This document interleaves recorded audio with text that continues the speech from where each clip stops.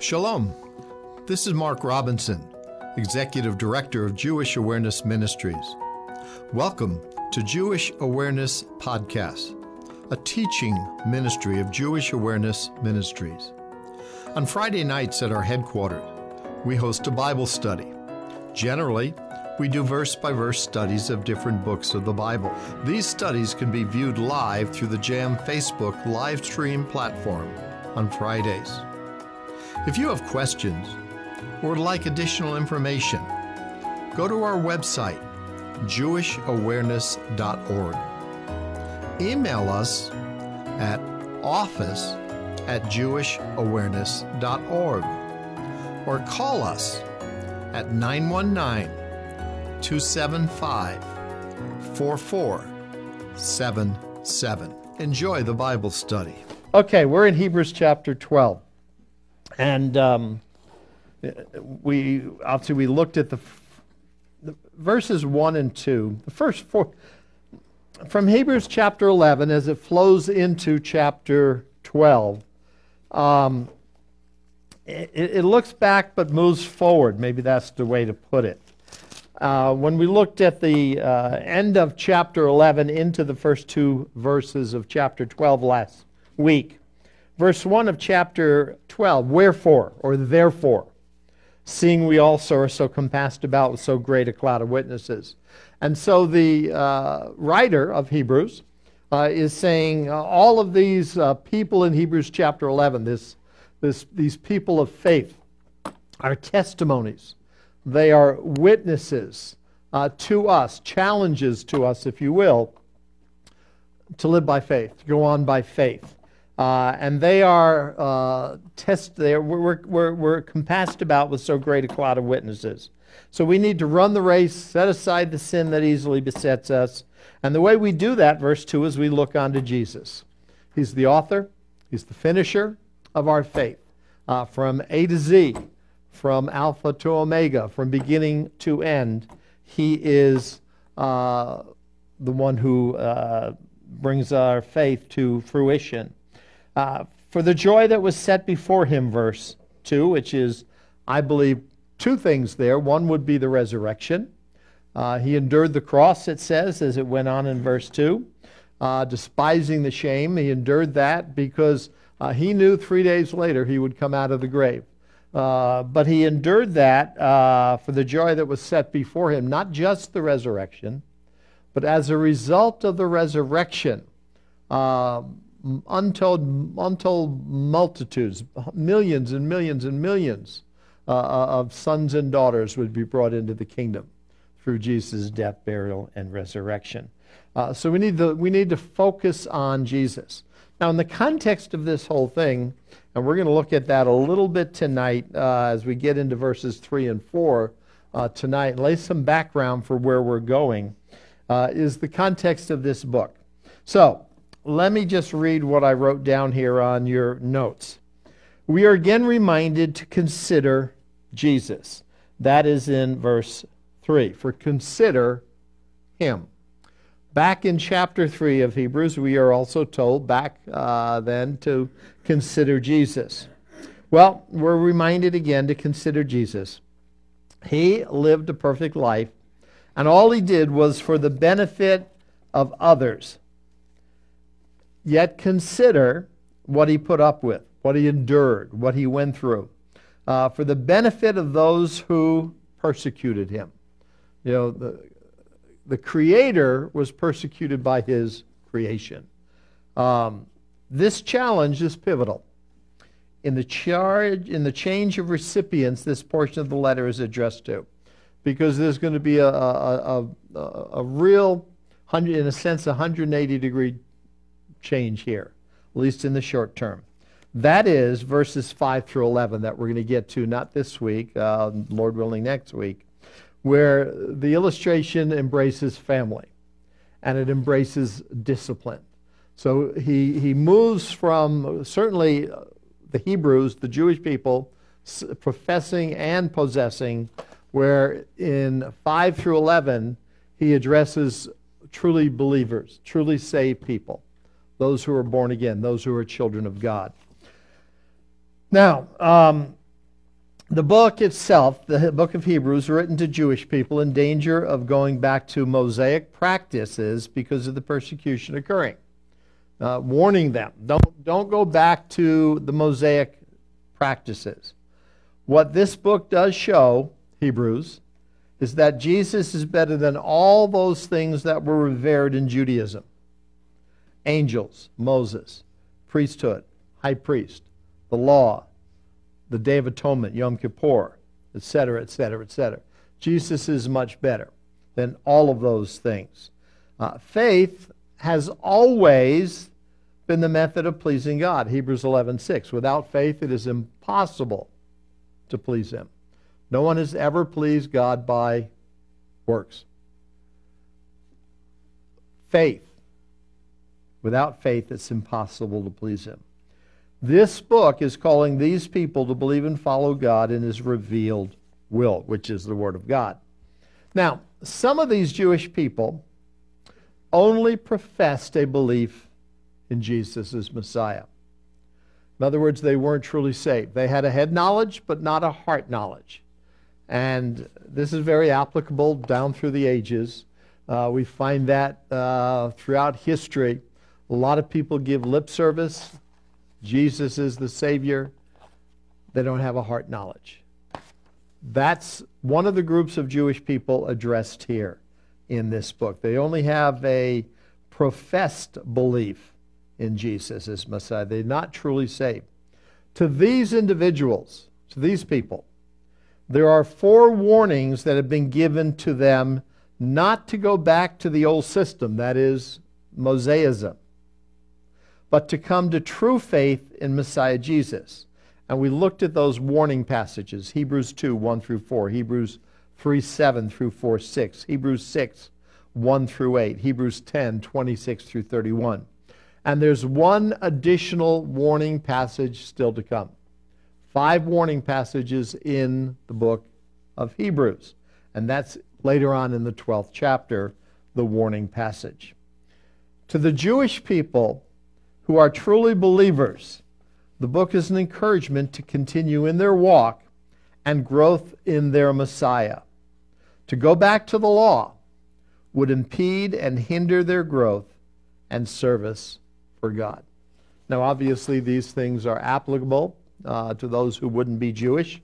But again, it's the book of Hebrews, written to the Jewish people, and we're not going to recount 11 chapters up to this point. Now, before we consider verses 5 through 11, which we're not going to consider tonight, I want to remind ourselves of some basic truths. Because again, 5 through 11 is discipline. God disciplining His children. But before we get to that point, which again, Lord willing, will be next week, I want to maybe crystallize in our thoughts and our understanding some points before we move on. Point number 1. God has disciplined Israel as a nation because of a father-son relationship. In Exodus 4:22 it says, Israel is my son, even my firstborn. No other nation has that type of relationship. In Amos 3:2, speaking of Israel, you only have I known of all the families of the earth. Therefore I will punish you for all your iniquities. So there's only been one unique nation in the history of the world, Israel. Israel is referred to by God as His son. A good parent, a good father, will discipline his son, his children. God disciplines Israel. We'll look at that at times and what He has done. God also disciplines individuals, his children who are individuals, like David, like Saul. And I'm thinking here of King Saul, not the Apostle Saul. I know you want to call him the Apostle Paul. That's fine. You can call him the Apostle Paul. And we've talked about Was Saul's name changed to Paul? No. No. Common misconception. All you have to do is go back to Acts and read it. His name was not changed to Paul. Saul, who was also called Paul. That's what the text says. So in the Jewish world, he was known as, by his Jewish name Saul. In the Roman world, he was known by his Roman name Paul. And, I used the illustration. I don't know if you'd call it Roman name. My English name is Mark. But I do have a Hebrew name. At my circumcision, I was given my Hebrew name. And my Hebrew name is Michael. Michael Halevi. Michael Halevi. So if I was called up in a synagogue, if I was there and called up to read the Torah, the scrolls, they would ask me, what's your Hebrew name? They wouldn't say, would Mark Robinson come up and read the Torah? They would say, would Michael Halevi come up and read the Torah? And they would refer to me that way. So, Apostle Saul, Apostle Paul, and he being the apostle to whom? The Gentiles.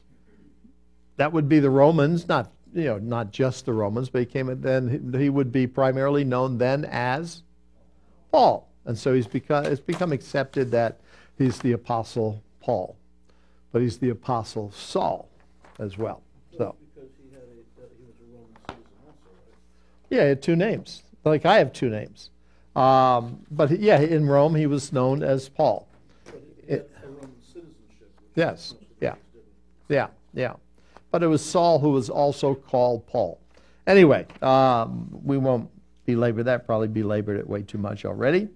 But that's where we need to be a little bit more,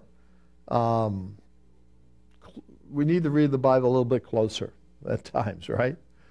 Sometimes we just take for granted something you've heard taught, and it may or may not be true. So be Bereans, right? Receive the word of God with all readiness of mind. Go home daily and search the scriptures to see whether those things are correct or true. Okay. So God also disciplines individuals. David, Saul here being King Saul, I'm talking about, although Saul the Apostle or Paul the Apostle, whatever. But you and me as well. If you're a child of God, you will be disciplined. And that's next week, and we will look at that in detail. Now, Israel, though, is the son of God. Exodus 4, and the unique nation. So God has disciplined them down throughout history. The discipline of Israel, of the nation, has at times been direct, where God has actually done it. For example, turn to 2 Chronicles. I didn't want to write down all of these verses. But turn to 2 Chronicles 36.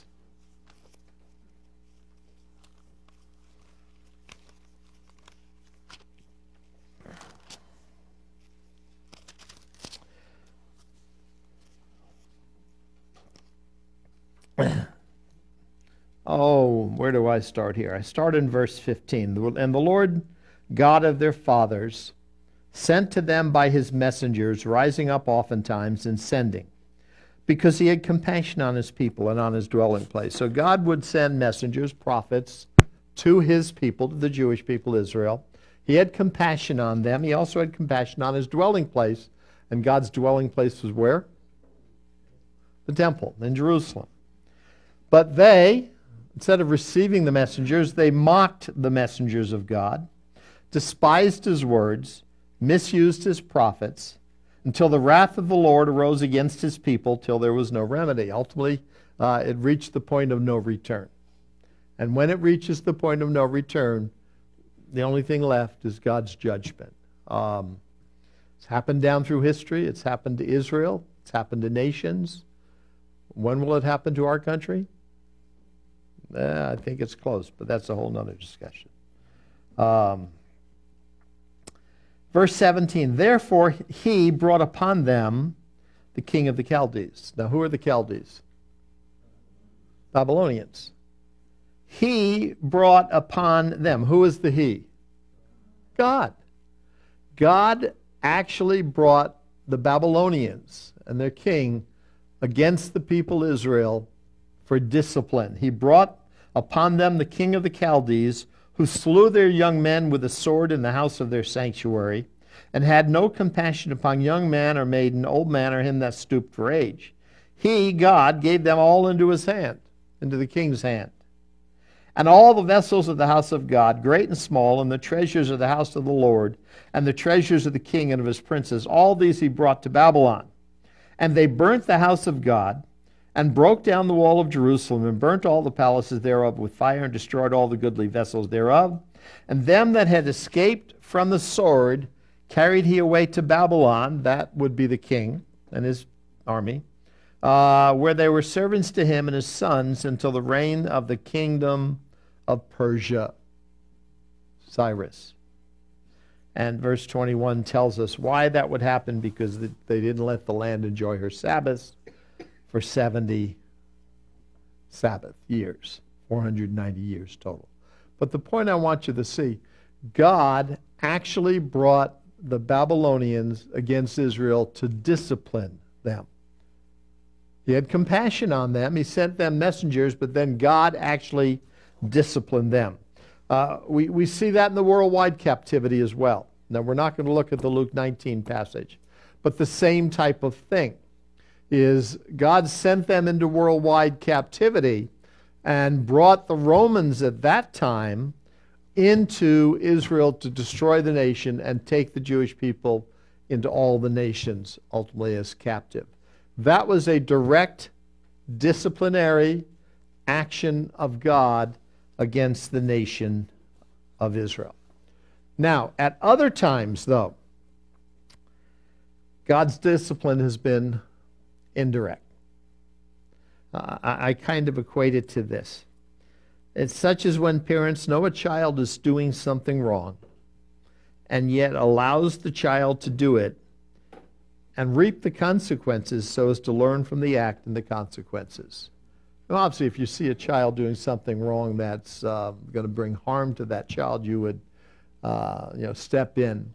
But sometimes it's good just to let the child make a mistake, error, and learn from their mistake. Mom and dad shouldn't jump in every moment and intervene in that child's life. Now, a 3-year-old is different than a 10-year-old. I understand that. But at times, God just let things go. Things such as the pogroms in Poland, in that area of the world. You're familiar with the pogroms in the late 19th century and what took place. The Holocaust. See, we cannot blame God for the Holocaust. And blame would be the wrong word anyway. But when you're talking about a captivity or when you're talking about an atrocity, if the Bible is silent about it, there's no way we can attribute that occurrence to God. We shouldn't. The Babylonian captivity, very clearly, God brought Babylon against Israel to discipline her. Same with the worldwide captivity. But when you look at the Holocaust and you look at passages of Scripture, for example, look at Deuteronomy 31. Go back to Deuteronomy 31.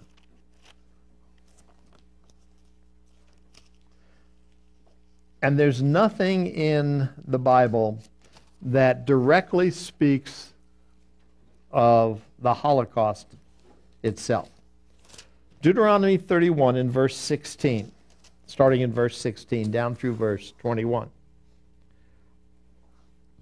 The Lord said unto Moses, Behold, thou shalt sleep with thy fathers. In other words, you're going to die. And this people will rise up and go a-whoring after the gods of the strangers of the land, wherever they go to be among them, and will forsake me and break my covenant which I've made with them. So God tells Moses, you're going to die, but prior to your dying, I want to let you know something. The people of Israel, they're going to revolt. They're going to rebel. They're going to follow false gods, the gods of the strangers of the land. They're going to forsake the God who brought them into existence, the God of Abraham, Isaac, and Jacob, Jehovah. And they are going to break my covenant. Verse 17. Then my anger shall be kindled against them in that day, and I will forsake them, and I will hide my face from them. And they shall be devoured, and many evils and troubles shall befall them, so that they will say in that day, are not these evils come upon us, because our God is not among us? Now look what takes place. They have revolted, they have rebelled, they have gone after false gods. And so God tells Moses, when that happens, you're going to be dead, but when that happens, I'm going to be angry, God says. My anger is going to be kindled, and in that day I will turn my back from them. I will hide my face from them. In other words, my protection is removed. Then what will happen? They're going to be devoured. There's going to be evil that shall come upon them. Trouble shall befall them. Now, is this a direct action of God bringing these evils upon them? No. It's an indirect action. God removed his protection because of the sin of Israel. And as a result of that sin and God removing that protection, all kinds of troubles, all kinds of evils, all kinds of things would take place, like the Holocaust. Then in verse 18, and I will surely hide my face in that day for all the evils which they shall have wrought, and that they are turned on to other gods. Verses 19 and 20 now. Now therefore, Moses, write ye this song for you. Teach it to children of Israel. Put it in their mouths, that this song may be a witness for me against the children of Israel. And Moses, you're going to die, yes. Before you die, I want you to put this together. I want you to write this down. I want you to teach it to the children of Israel, that it will be a witness. It'll be a testimony to whose fault it is. Obviously, whose fault would it be? Israel's, not God's. Write it as a testimony. Write it as a witness for me against the children of Israel. Verse 20, for when I shall have brought them into the land which I swore unto their fathers, that flows with milk and honey, and they shall have eaten and filled themselves and waxed fat, then they will turn unto other gods and serve them and provoke me and broke my covenant. And we could go on. It shall come to pass when many evil troubles are before me, that this song shall testify against them as a witness, for it shall not be forgotten out of the mouths of their seed, and it goes on. This is God's indirect discipline. Write this down, Moses. Teach it the children of Israel. Rehearse it over and over and over again. That when you die, they're going to revolt. They're going to rebel. They're going to follow other gods. And this will be a witness that the problem is not when evils and troubles come, it's not me, it's them. I allowed it to happen because of what they've done, but I have not directly brought it to happen. That would cover, for example, the Holocaust. God did not bring the Holocaust to be. Same with the pogroms. Now, God had removed his hand of protection when Israel rejected their Messiah centuries earlier. That left them open to all the evils, all the devouring enemies that they have, and God's indirect discipline upon them. And so, when the Scripture doesn't address it directly, we should not address it directly either. God allowed it, certainly, but it was because of what they did. So there's this indirect discipline as well. But God disciplines Israel. Very clear. Very clear. Now, point number 2. The purpose of the discipline, in this case Israel, let alone individuals, but the purpose of the discipline has always been, as with all discipline, to get the nation to turn back to the Father, to God, and enjoy the benefits of the covenantal relationship. Now, we'll see that as the exact same purpose for discipline for us. As individuals, as children of God, when we rebel, when we sin, God disciplines us not because he's an org, not because he loves to spank, not because he loves to inflict pain on his children. He doesn't. But to make us fly right, straighten up, walk the walk. Look at with Israel, Leviticus 26, 40 through 45. And I have it down here. If they shall confess their iniquity and the iniquity of their fathers and their trespass, which they trespass against me, and that also they have walked contrary unto me. So they're going to go, they're going to sin, they're going to follow other gods, they're going to rebel, they're going to break my covenant. I'm going to be angry, I'm going to let all of these troubles come upon thee. But if they confess their iniquity. Now, we're going to see this ultimately in our lives too. But when we rebel and God disciplines us, what do we need to do? Confess our iniquity. You know, if you had children when in your younger years, some of you are younger still. Did he discipline? You don't want to say anything. Okay, take the fifth. You know, the first thing you do in discipline is trying to get the child to say, I was wrong. Forgive me. That's the first step. That's what God is trying to do with Israel here. That's what he does with us as individuals. And we'll look at this later in more detail. So if they confess their iniquity and the iniquity of their fathers with their trespasses which they trespassed against me, and that they've walked contrary unto me, and that I also have walked contrary unto them, and have brought them into the land of their enemies, if then their uncircumcised hearts be humbled. Now, what does that tell you about their condition, most of these people? They're not saved. Circumcised heart in the Bible is it's the equivalent term to what is used in John 3 with Nicodemus when Jesus said, you must be born again. Circumcised heart and born again, same thing. If I tell you I have 6 eggs or half a dozen eggs, I'm telling you the exact same thing, right? I have 1, 2, 3, 4, 5, 6. Half a dozen or 6, same thing. Circumcised heart, you're saved. You're born again. When it tells us here, they're uncircumcised in their heart.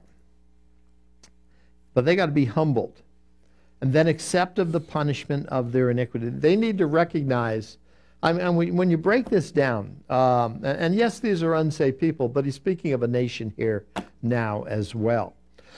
So he is disciplining the nation. And we're going to get in. God doesn't discipline unsaved people, but we're talking about a nation as his son. And the only nation that is his son is Israel. Never been any other nation. You know, the United States is no different than Babylon, Rome, Germany, you name it. The only unique nation is Israel. They need to recognize this. They need to recognize their sin brought it to pass. They need to recognize that what God did was just and righteous and that type of thing.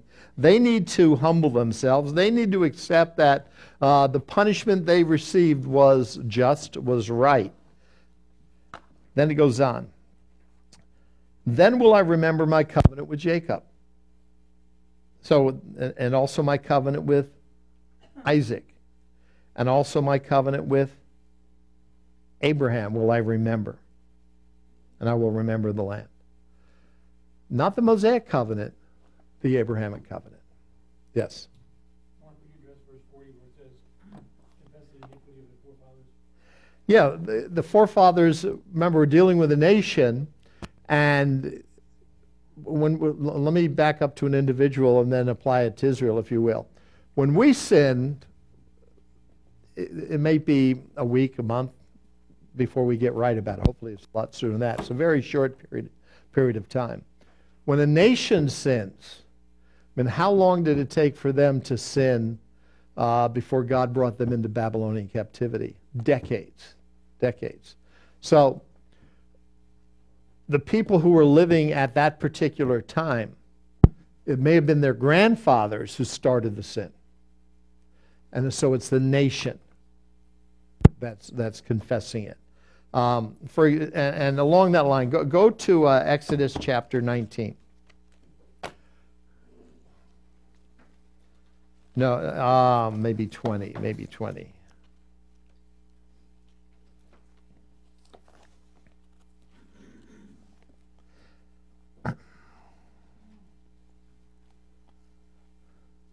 Yeah, chapter 20, the Ten Commandments. God gives it, when God gave the Ten Commandments are just part of the law, okay? Right? And whom did he give the law to? Israel, the nation. Now, if you were part of the nation, yes, you had to embrace the law. And if you were a proselyte and got saved in this period of history, you would join yourself to the nation of Israel and put yourself under the law. But the law was given to the nation.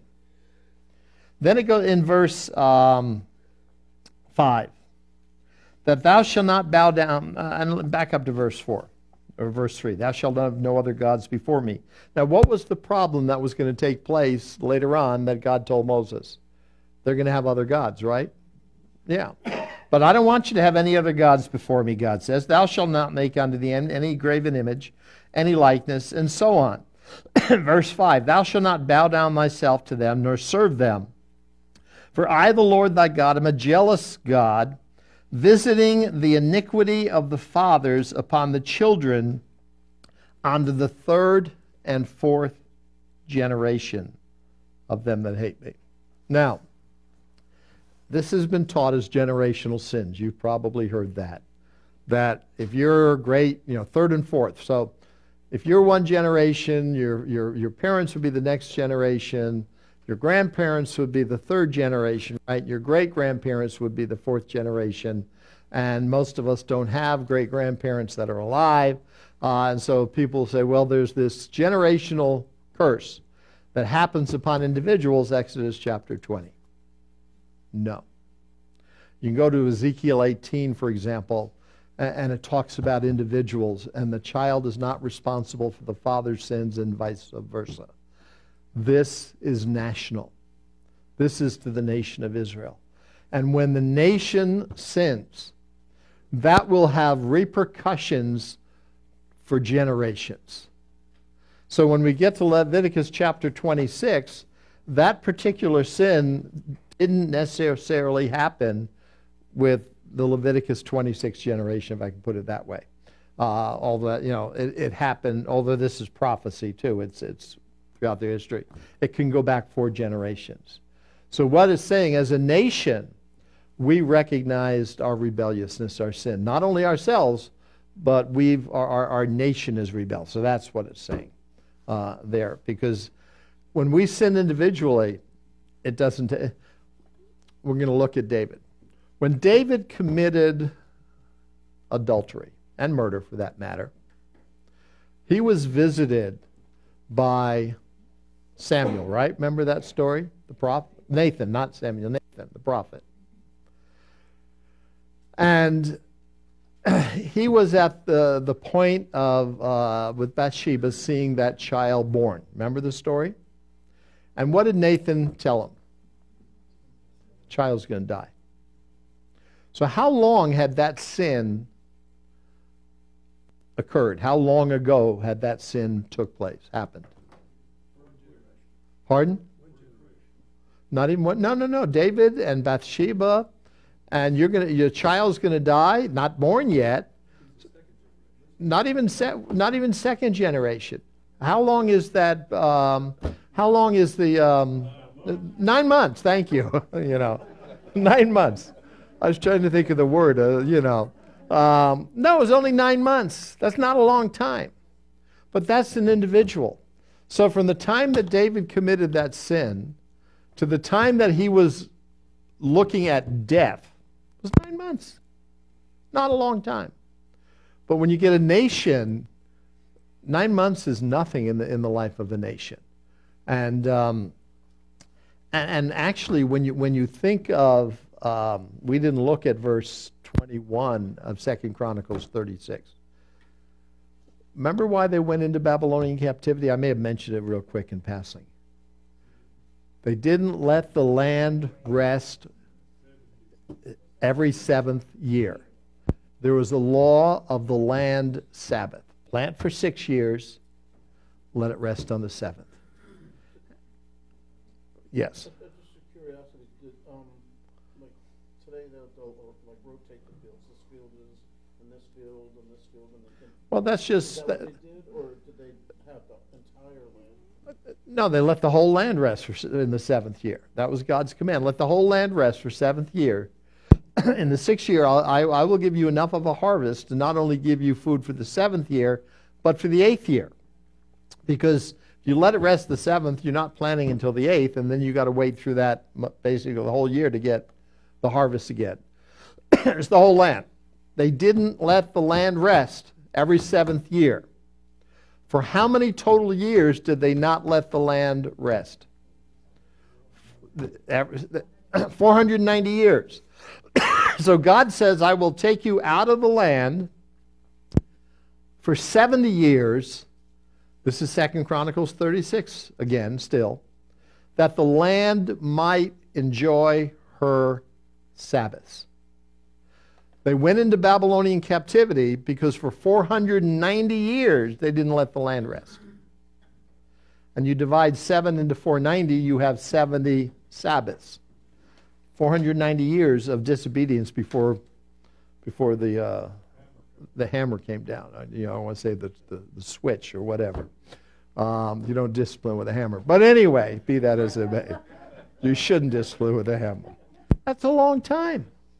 David was 9 months, but Israel was 490 years. So those people would need to confess the sins of their fathers because this is a national thing.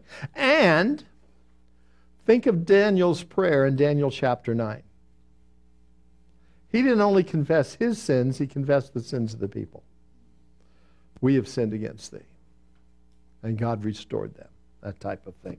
So so when you get into confessing the iniquity of their fathers, again, this is God's unique relationship with Israel, or maybe better put, Israel's unique relationship with God. This is not true for any other nation. This is not true for any other nation at any other time in all of history.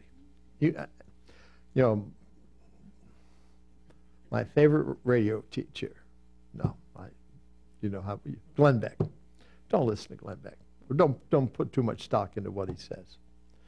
That we're a covenant nation and the Constitution is God breathed and all. No. He's so wrong on this, but he's wrong on a lot of stuff. We are not unique as a nation. We've been blessed, yes, but we're not unique. Look at verse 42. Then will I remember my covenant with Jacob, my covenant with Isaac, my covenant with Abraham, and I will remember the land. The land also should be left of them, and shall enjoy her Sabbaths. Why shall I desolate without them? That's the Babylonian captivity.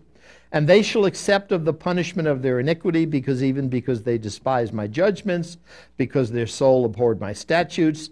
And yet for all that, when they be in the land of their enemies, I will not cast them away, neither will I abhor them to destroy them utterly, and to break my covenant with them, for I am the Lord their God. And even though they've rebelled, they've turned to other gods, I've had to discipline them, even when they're in the land of foreigners, I will not utterly destroy them because I am a covenant-keeping God. Israel is my son. Nationally. But I will, for their sakes, remember the covenant of their ancestors, whom I brought forth out of the land of Egypt in the sight of the heathen, that I might be their God. I am the Lord. So the whole purpose of that discipline was that Israel would ultimately turn back to the Lord and get the covenantal blessings. Now, the fruition of this in Israel's life will be the end of the tribulation period, Zechariah 12, when all the nations of the world come against Israel, and their back, as it was, is against that proverbial wall. They have nowhere to turn, and then they look up, and it says in verse 10, and they shall look upon me whom they have pierced, and they shall mourn. And so and then that covenantal blessing, the Abrahamic covenant is fulfilled, the millennial kingdom is set up, and everything around the Abrahamic covenant. And don't ever diminish the importance of the Abrahamic covenant.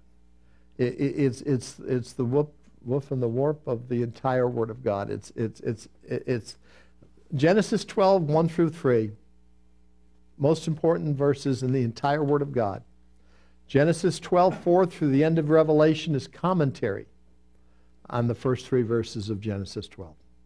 All it is, commentary. How I'm going to work out those 3 basic promises of a land, a seed, and a blessing. And we're not going to, we've talked about that in the past. We don't have time to go down that right now. But it's to bring Israel back to the place God wants them. Now, look at point number 3. It is important that we differentiate between God's judgment as creator, his discipline as a father, and the trial of faith, which children of God will also undergo for our sanctification. We need to differentiate between God's judgment as creator God, God's discipline as a father, and then the trial of faith, which all children of his will go through. Now, what about God's judgment? Well, let me even read, I missed a paragraph. The manifestation of each of these can be the same. God's judgment, God's discipline, and the trial of faith.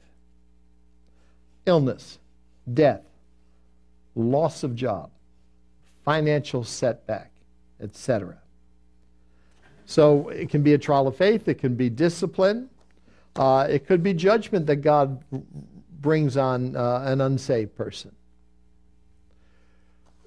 The manifestation can be the very same thing, but the cause entirely different.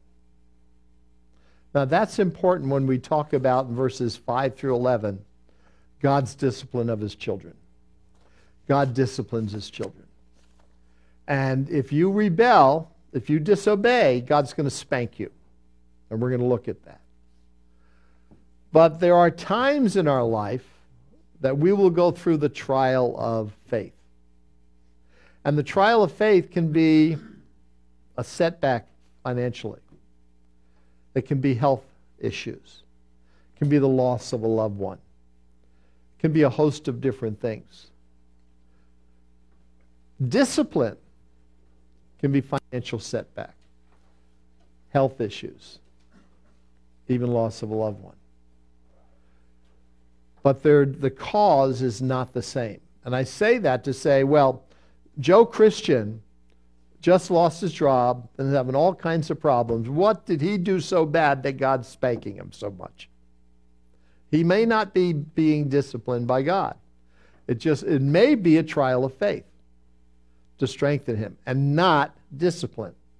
Now, it could be discipline, but it doesn't have to be discipline. So all of that say, when a child of God, when a believer has difficulties in their life, whatever it might be, don't jump to the conclusion that they did something wrong. So God's spanking them. And we'll look at that more later. So as judge, as creator, God has the right and the authority to judge, punish all sin. God is the owner of everything. God is the creator of the universe. God is the owner of all the animals. He's the owner of all creation, all mankind. As creator, he has the right to judge all of his creation. He's done this with nations, for example. He brought nations into existence. He judged Egypt. He judged Babylon. Isaiah 47, 1 through 11. He'll judge all nations at the end of the tribulation period. God has the right to judge nations for their sin because he is the creator. And they ultimately, as all of us have, a responsibility to respond to him. He'll judge nations at the second coming. And nations there are individuals. the sheep and the goats. The goats being the ones here that are judged by God, the individuals who are not saved at the end of the tribulation. God will judge all unsaved people at the great white throne judgment. Remember, it says in Revelation 20, the books are opened and the people are judged out of their book, out of those books. Those who are found written in the book of life, they're in heaven. But those not found in the Lamb's book of life, they are judged out of the books. Now, what's contained in those books? I think there's a lot of stuff. I think one of the primary things that is contained is your exposure, the unsaved individual, his exposure to the gospel, to the truth. To whom much is given, much is required. I wouldn't doubt that in those books, under George, Gerald, and Frank, and I don't know, he's going to have them separately, there's going to be a record, well, on Friday night, what's today, the 22nd, 21st, what's today, whatever, 22nd. On Friday night, the 22nd, Hal reminded us to pray for the salvation, George, Frank, and Gerald. And we prayed that God would convict them of sin, of righteousness, of judgment to come. God will answer that prayer. It doesn't mean they're going to be saved. And I convicted you of your sin, and you rejected me. And so you are more responsible than this person who's never been prayed for. And more than that, in answer to that prayer, I sent Hal along one day, and he talked to you about Jesus, and you didn't listen to him. You didn't want to listen to him. So I think one of the things in the books is the spiritual light, truth that individuals have and reject it. But I think there's other things. You know, all sin is sin. But there are different degrees of sin and how God deals with it. And we will look at that next week. Because God says there is a sin unto death. But not all sins are a sin unto death. Know what passage that's from? Come next week, you'll find out. 1 John 5. So there is a sin unto death, but not all sins are sins unto death. That means there's different sins that are a little bit more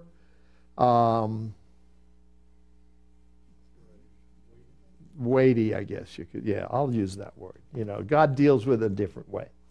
So he judges individuals. So I think there'll be, you know, a murderer. The murders will be there. You know, and all these other acts in the books. You know, but I think first and foremost will be the spiritual. So God judges nations. Now turn the page over. The trial of faith. 1 Peter 1:7, talking to believers, says this, that the trial of your faith, being much more precious than of gold that perisheth, though it be tried with fire, might be found unto praise and honor and glory at the appearing of Jesus Christ. Trial of faith. All God's children will go through a trial of faith at some time. We will be tested. Here's some examples of those who went through what is called the trial of faith. Job. Did Job have a trial of faith? He certainly did. You know, God, don't let us have his trial of faith. You know, what happened to Job? Take his family. After he took, what else did he take?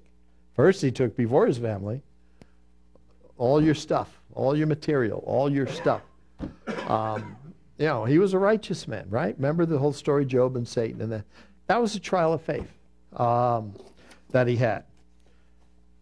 Abraham in Genesis 22, trial of faith. Take now your son, your only son, take him to the land of Moriah, and offer your son Isaac as a sacrifice. Kill him for me. Abraham never questioned it. You know the story. But was that a trial of faith? Are you going to believe me, Abraham? And he did. It's a trial of faith. How about Daniel? He went through all kinds of trials of faith. Wouldn't it have been a lot easier if Daniel just, didn't pray openly? He wouldn't have to worry about that that furnace, or the lions, or any of that stuff, right? I mean, just pull the shades down and pray, so they don't notice outside.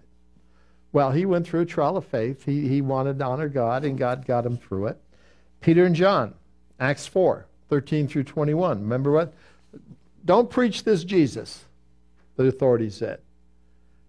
Well, it would have been easier not to preach him. They would have been fine, but they said what? Is more important that we do what? We obey God before. These are all trials of faith. Hebrews 11 is just littered with examples of trials of faith. A trial of faith is something that all of God's children go through to wean us, to sanctify us, to make us stronger. It can be financial, it can be health, it can be all kinds of different things. And that's why Hebrews 12:1-2 is so important when it gets to faith. Put aside that besetting sin, run the race with patience, and focus on Jesus and how he got through the trials in his life. Trial of faith. Then there's God's discipline of his children. And understand this, God only disciplines his children. He does not discipline Satan's children. You know, one of the biggest lies of the world is that we're all God's children. How many times have you heard that? Everybody's God's children. So, now, I don't think any of them, no, we won't go down there. But anyway, are God's children. Some of them are probably God's children. But anyway, we are all God's creation. And as creator, God has the right to discipline us, to judge us, not discipline us, judge us. But there are two families in the world, spiritually speaking. Look at 1 John 3:10. In this, the previous 9 verses, in this the children of God are manifest, and the children of the devil. There are a number of criteria in the first 9 verses of 1 John 3 that establish whether you're a child of God or the child of the devil. Spiritually speaking, you're in one of two families. You're God's child or you're Satan's child. John 8:44, you have your father the devil, and the lusts of your father you will do. He was a murderer from the beginning and abode not in the truth, because there is no truth in him. When he speaks a lie, he speaks of his own, for he is a liar and the father of it. And so the devil is your father. Verse 8 of chapter 12, and we'll be there, Lord willing, next week. But if ye be without chastisement, punishment, discipline, whereof all are partakers, and who he is addressing here, the writer of Hebrews, is children of God. But if you be without chastisement, whereof all are partakers, how many of God's children are partakers of discipline? All. So if you don't have discipline, what are you? Verse 8. You're a bastard. You're not a son. God's not your father. You're not his child. Because God disciplines every one of his children. The point I want to make is the only people that God disciplines is his children. He doesn't discipline Satan's children. Now, he can judge them because he's creator, but he doesn't discipline them. Discipline is a role of a father to a child. And Satan and his children, God will not discipline Satan's children. Underline it, mark it down, because you're either in God's family or you're in Satan's family. And if you're in God's family, you will be disciplined if you disobey. Again, next week. You got to come back next week after all these times I'm mentioning it, right? Okay. God disciplines only his children. Now, point number 4. Discipline is vital in the life of a child. God clearly instructs us to discipline our children. To withhold discipline is to invite disaster into a child's life. In the same type of way, discipline is vital in the life of God's children. All discipline is ultimately for the benefit of the recipient. Just consider some of these verses from Proverbs on discipline. In the lips of him that hath understanding, wisdom is found, but a rod is for the back of him that is void of understanding. You know, if a child doesn't have wisdom, you better take the rod to him and help him straighten up. He that spares his rod hates his son, but he that loves him chastens him oftentimes. Betimes in the King James is often. Wow. Boy, not Spock, Speck. Spock? Okay, I'm thinking of the guy on, okay, Dr. Spock. Benjamin, you know, there can be two Spocks, I guess. You can have Star Wars Spock and you can have, okay, Dr. Spock, was he ever wrong? And boy, did we raise a generation of AOCs and such. But anyway, rebellious, uncontrollable people. We're reaping the fruit. We really are, as a nation, of no discipline. Anyway, next one. Foolishness is bound in the heart of a child, but the rod of correction shall drive it far from him. You know, foolishness is part of the sin nature. It's part of a child's life. And the only way you're going to get that foolishness away from it is to use the rod of correction. And rod, it's a Hebrew word. It's a very deep and intricate Hebrew word that actually means rod. It does. It means a rod. Like, pardon? No, a branch from a good strong branch from the tree. Okay. No, not your hand. You should use a rod, not your hand. A branch from the tree. Or when I was in junior high, in 8th grade, the boys took shop. It was required, and the girls took home ec, whatever it was, home ec. I didn't take that. You know the first project it was for the boys in shop? We had to make a paddle out of wood. And it was to certain specifications. And it had to be so long and so thick, some of them tried to make it thin, and it was rejected. And you got to go back to the drawing board and start again. And then when you finally got your paddle made, you put your name on it. And they hung it in the principal's office. They did. They hung it in the principal's office. And if you disobeyed, you got hit with your paddle. Now, I was a good boy.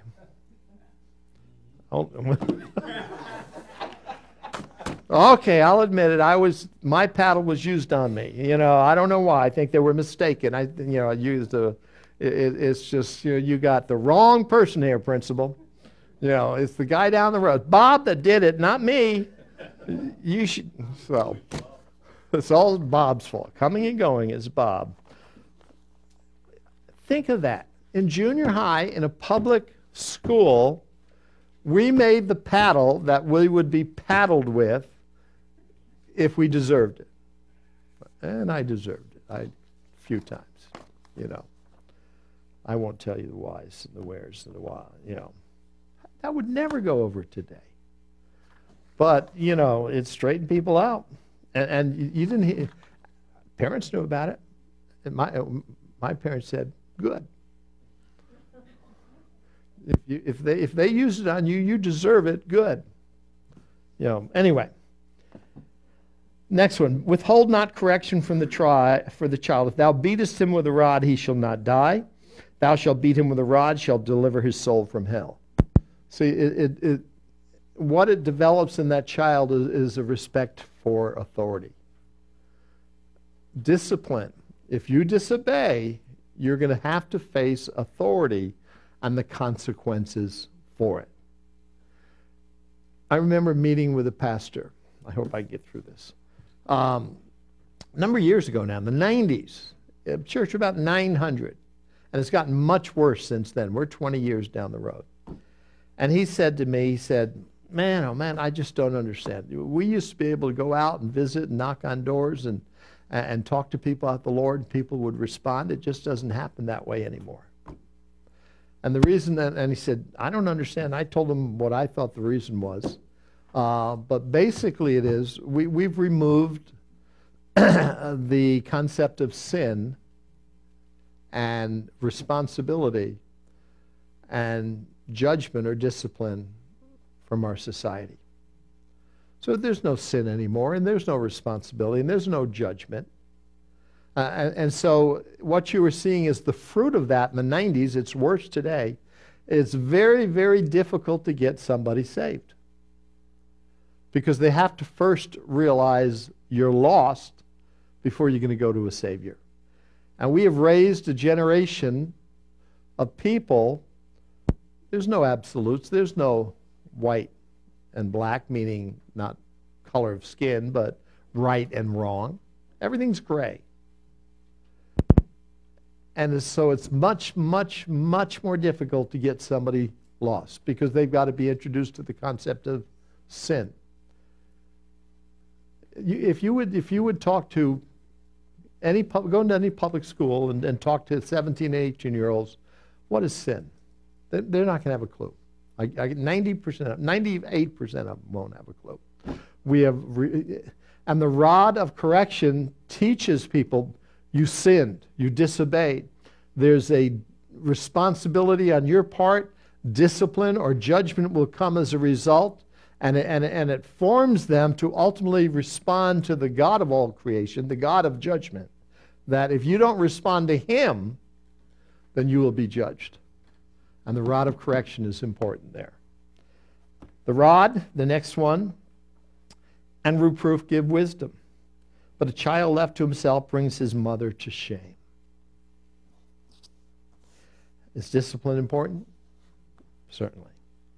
Now, in the light of the possibility of God's children disobeying and straying, the next two verses implore us to consider our life in relation to Jesus and what He has been through on our behalf. If we don't, we can be defeated in our walk with the Lord. Verses 3 and 4 of chapter 12, which we're going to look at rather quickly. In light of all that we see, it builds on the first two verses, but it's dealing with children of God now. In the light of the possibility that we can stray, children of God, we can stray, we are implored to consider Jesus in relationship to us, our life, understanding what He has been through. If we don't do this regularly, we can be defeated in our walk with the Lord. Look at verse 3. For consider Him that endured such contradiction of sinners against Himself, lest you, believer, be wearied and faint in your minds. We are told to consider. In other words, focus our attention on Jesus and what He went through for us. He endured such contradiction of sinners against Himself. Now, endured itself portrays a picture of steadfastly and unflinchingly bearing up under a heavy load, and describes that quality of character which does not allow one to surrender to circumstances or succumb under trial. The picture is that of a steadfastness, constancy, endurance. When you endure, you just look straight ahead. You continue down the path. You are going to ultimately get through, you know it, and you just are like a flint, steadfast in what you do. Jesus endured the contradiction of sinners. He endured, page 3, such contradiction of sinners against Himself. Think of this. The perfect God-man allowed His creation, sinners who deserved His judgment, His wrath, to carry out an unjust trial and then judgment against him who was innocent completely. They mocked, they spit on the Holy One of Israel. They enacted a death penalty. Do common criminals, not the unblemished Lamb of God. Jesus endured the contradiction of sin. See, what should have been done? He should have been judging them. He should have been pouring out his wrath upon them. Justly, righteously so. But he didn't. He allowed them, the sinners, to unjustly pour their wrath out in an unjust trial upon him. And he endured the contradiction of sinners. And he did that for us. We need to always keep in mind what Jesus has done for us. We need to always consider what he has done. Whenever the going gets tough, the tough don't get going. The tough focus on Jesus. You got to focus on the Lord. Forsaking those things, looking onto Jesus, verse 2 says. If we don't, what's going to happen? Lest ye be wearied and faint in your minds.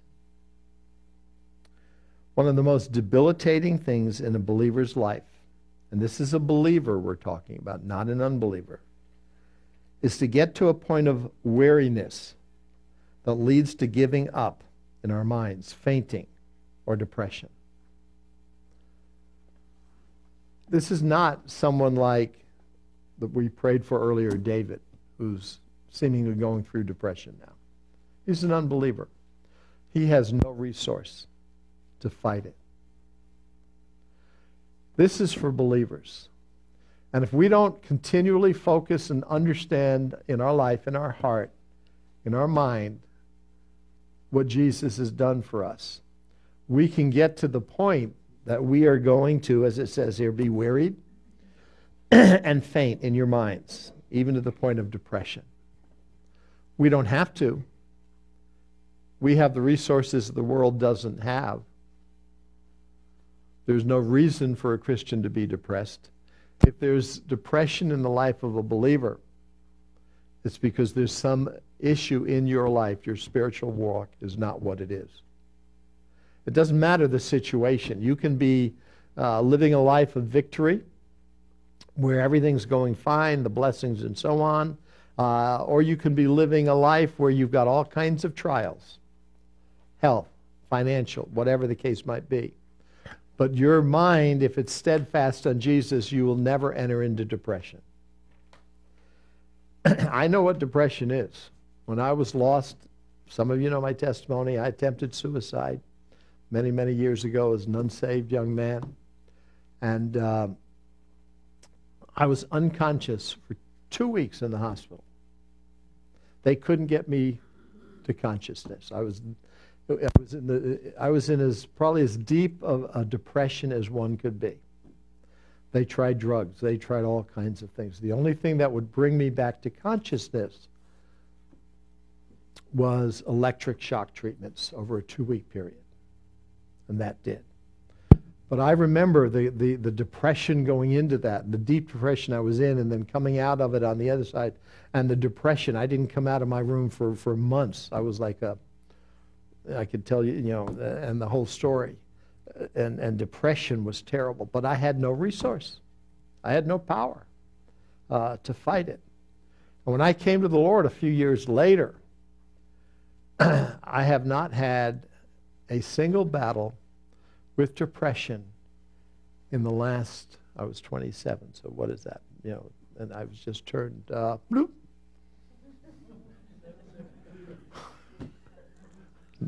No, you're aging me too quickly there. 43 years ago. Thank God. Because I battled it before that. We have resources. But if you don't focus on Jesus, you don't walk with Jesus, and you let the world get a hold of you, and you don't, as it says here, consider Jesus, you're in a position of being wearied in your mind and fainting in your mind. In other words, depression. We're in a spiritual battle. Think of the issues we face. Look at number one. Number one, and we have an enemy constantly seeking to destroy us, right?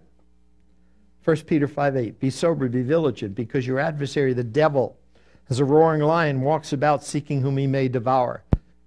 Satan wants to devour each child of God.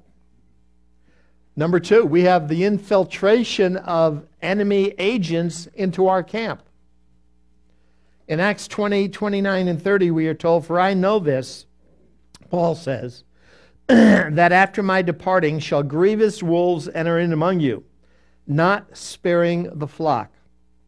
So there are wolves coming from the outside, but then notice the next verse. Also of your own selves shall men arise, speaking perverse things to draw away disciples after them.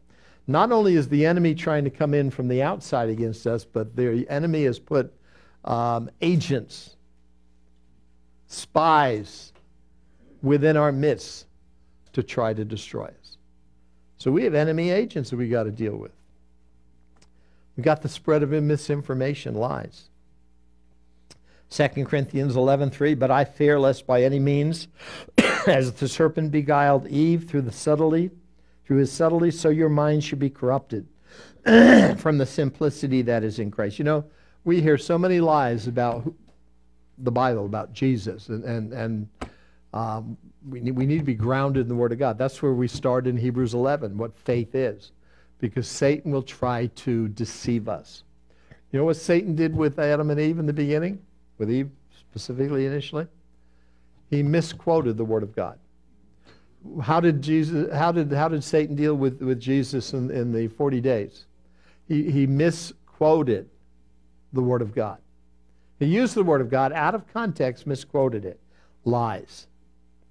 Now, an interesting parallel to this in our spiritual warfare is the challenge to Israel when they went to war. Again, as God's son, as a nation. Israel, when going to war, was commanded to not faint and be fearful, as they were reminded that God was fighting for them. Deuteronomy 20. When thou goest out to battle against thine enemies and seest horses, chariots, and people more than thou, be not afraid of them. For the Lord thy God is with thee, which brought thee up out of the land of Egypt. So who do they have to focus on? God, not the enemy. And it shall be, when you are come near unto battle, that the priest shall approach and speak unto the people, and shall say unto them, Hear, O Israel, ye approach this day unto battle against your enemies. Let not your hearts faint. Fear. Don't be depressed. Don't be fearful. Don't faint. Fear not. And do not tremble, neither be you terrified because of them. For the Lord your God is he that goes with you to fight for you against your enemies, to save you. We got to focus on the Lord. I remember, and I got a few minutes left. I will get through this. Years ago, the only time that I can remember of actively dealing with a demon-possessed person. And it was after a Bible study. I think it was a Friday night, as I remember. Cheryl wasn't with me. We weren't married then. I was a young, foolish believer that I would run up to the gates of hell with the Bible and spit on the demons. But anyway, she was demon-possessed. I could tell you stories. She was really demon-possessed. And I had a coworker with me, and he had his wife and their newborn baby with him, and we were approaching midnight trying to... I don't believe in exorcism. That's a lie of Satan. If you remember, it was in Acts chapter 7, I think, and the sons of Sceva. If you get the 7 demons out, what's going to happen when they leave and you leave? More are going to come back. It's not good enough just to get the demons out. You've got to get the Lord in. So to do that, you've got to get somebody saved. So we weren't casting out demons. We were trying to get this poor girl saved. And Ron was with me, and Ron said, I got to go.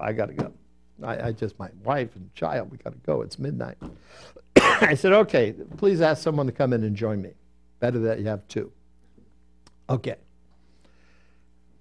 2 minutes went by. 5 minutes went by. 10 minutes went by, and I'm thinking, where's my help? And I started getting scared. Here I am alone with this demon, and eyes rolling in her head, all kinds of stuff, different voices. And I started getting scared. And you should have seen her face. It went from a, how do I put it? It went from a disappointed face, grin, scowl, to a demonic grin. It was unbelievable. And the voice, and another voice spoke. And right away I said, Mark, this battle is not yours. I'm thinking this, I'm not speaking out loud. I said, this is the Lord's battle. I said, you have nothing to fear. You don't need anybody else. You and God are a majority. He that is greater than you, and this verse came to mind in 1 John 4:4, he that is greater than you is greater than he that is in the world. And I spoke right to the demon. I said, you have no power over me. I said, I'm saved by the blood of Jesus. Jesus is my Savior. And you can't do anything against me because of Jesus. And that wicked grin turned into a scowl at that point. And then I said, let's go home. I had enough. She didn't get saved. And I drove her home. And she turned back into, I don't remember her name. It's been many years. I mean, we've been married forever, it seems. I mean, it's been good, honey. Don't mean to, that was the wrong way to put it. So it's been a long time. I came out wrong. Forgive me, I have a good wife. I know. And we weren't married. She wasn't even at the Bible study. You weren't, And so I just took this gal home. And she was just normal all the way home. We talked. That's it. But when I feared, the whole thing changed. Okay. God's fighting. Isaiah 40:31, but they that wait upon the Lord shall renew their strength. They shall mount up with eagles. They shall run and not be weary. They shall walk and not faint. Wait on the Lord. Trust in the Lord. Walk with the Lord. Galatians 6:9, let us not be weary in well-doing, for in due season we shall reap if we faint not. And then verse 4, ye have not resisted unto blood, striving against sin. Robert Sumner says these two words, resisted and striving in our King James, are the two strongest words for conflict in the New Testament. In other words, we have not resisted and strived unto our death. Obviously, these people being written to here have not died. They're not martyrs for the faith because they're reading the letter. They're alive. But what it's implying is you may get to that point that you will have to die for your faith. But you have not resisted unto blood yet. Consider Jesus. He willingly died. The contradiction of sinners for you. So the first 4 verses of this chapter set the stage for the challenge to believers about God's loving discipline of his children, verses 5 through 11. And Lord willing, we will look at that next week. Differentiate between the different judgments. God is creator, God is father, trial of faith. But consider Jesus. Look, as it says in verse 2, looking unto Jesus. Looking away from everything else and focusing on Jesus, the author and finisher of our faith. And never forget, always consider what he has done. I thought I had put the verse down here. I guess not. Maybe I missed it. It talks in Peter, 1 Peter, not 5:8. It's not down here. About always being, Peter says, I will not neglect to remind you of these things. Remembrance. What he's talking about is the basics. Certainly we want to get a little deeper into Scripture at times, but there are some basic things we always need to be reminded of. And the primary thing we need to be reminded of is what Jesus has done for us. That's why he's given us communion. When we do communion, who do we focus on? Jesus and what he has done. Every Sunday is Resurrection Sunday. In that sense, we should focus on Jesus. We always needed to be reminded of that. And then we'll get to the point, if we always remember, we'll not be worried, we will not faint, and we will then have that victorious entrance into heaven. I guess I didn't put it down here. I thought I did. Maybe that's next week. I was working on next week. We'll look at that next week. Focus on Jesus. Any thoughts? And we'll close with prayer. Let's pray. Father, thank you for the Word of God. Thank you for our Savior, for your Son, our Savior. Lord, Jesus is our life. Consider the contradiction of sinners, that he endured the contradiction of sinners. He should have called a legion of angels and judged them, but he let them judge him for us. The spotless Lamb of God. What a Savior we have. Thank you for our salvation. Thank you for the relationship we have, Father. Bless our fellowship. Bless the food. And we thank you in Jesus' name. Amen. Shalom. This is Mark Robinson, Executive Director of Jewish Awareness Ministries, thanking you for listening to our Bible study. These Jewish Awareness podcasts are a teaching ministry of Jewish Awareness Ministries. If you have questions about the study that you just listened to, or would like additional information, go to our website, jewishawareness.org, email us at office@jewishawareness.org, or call us at 919-275-4477. Shalom.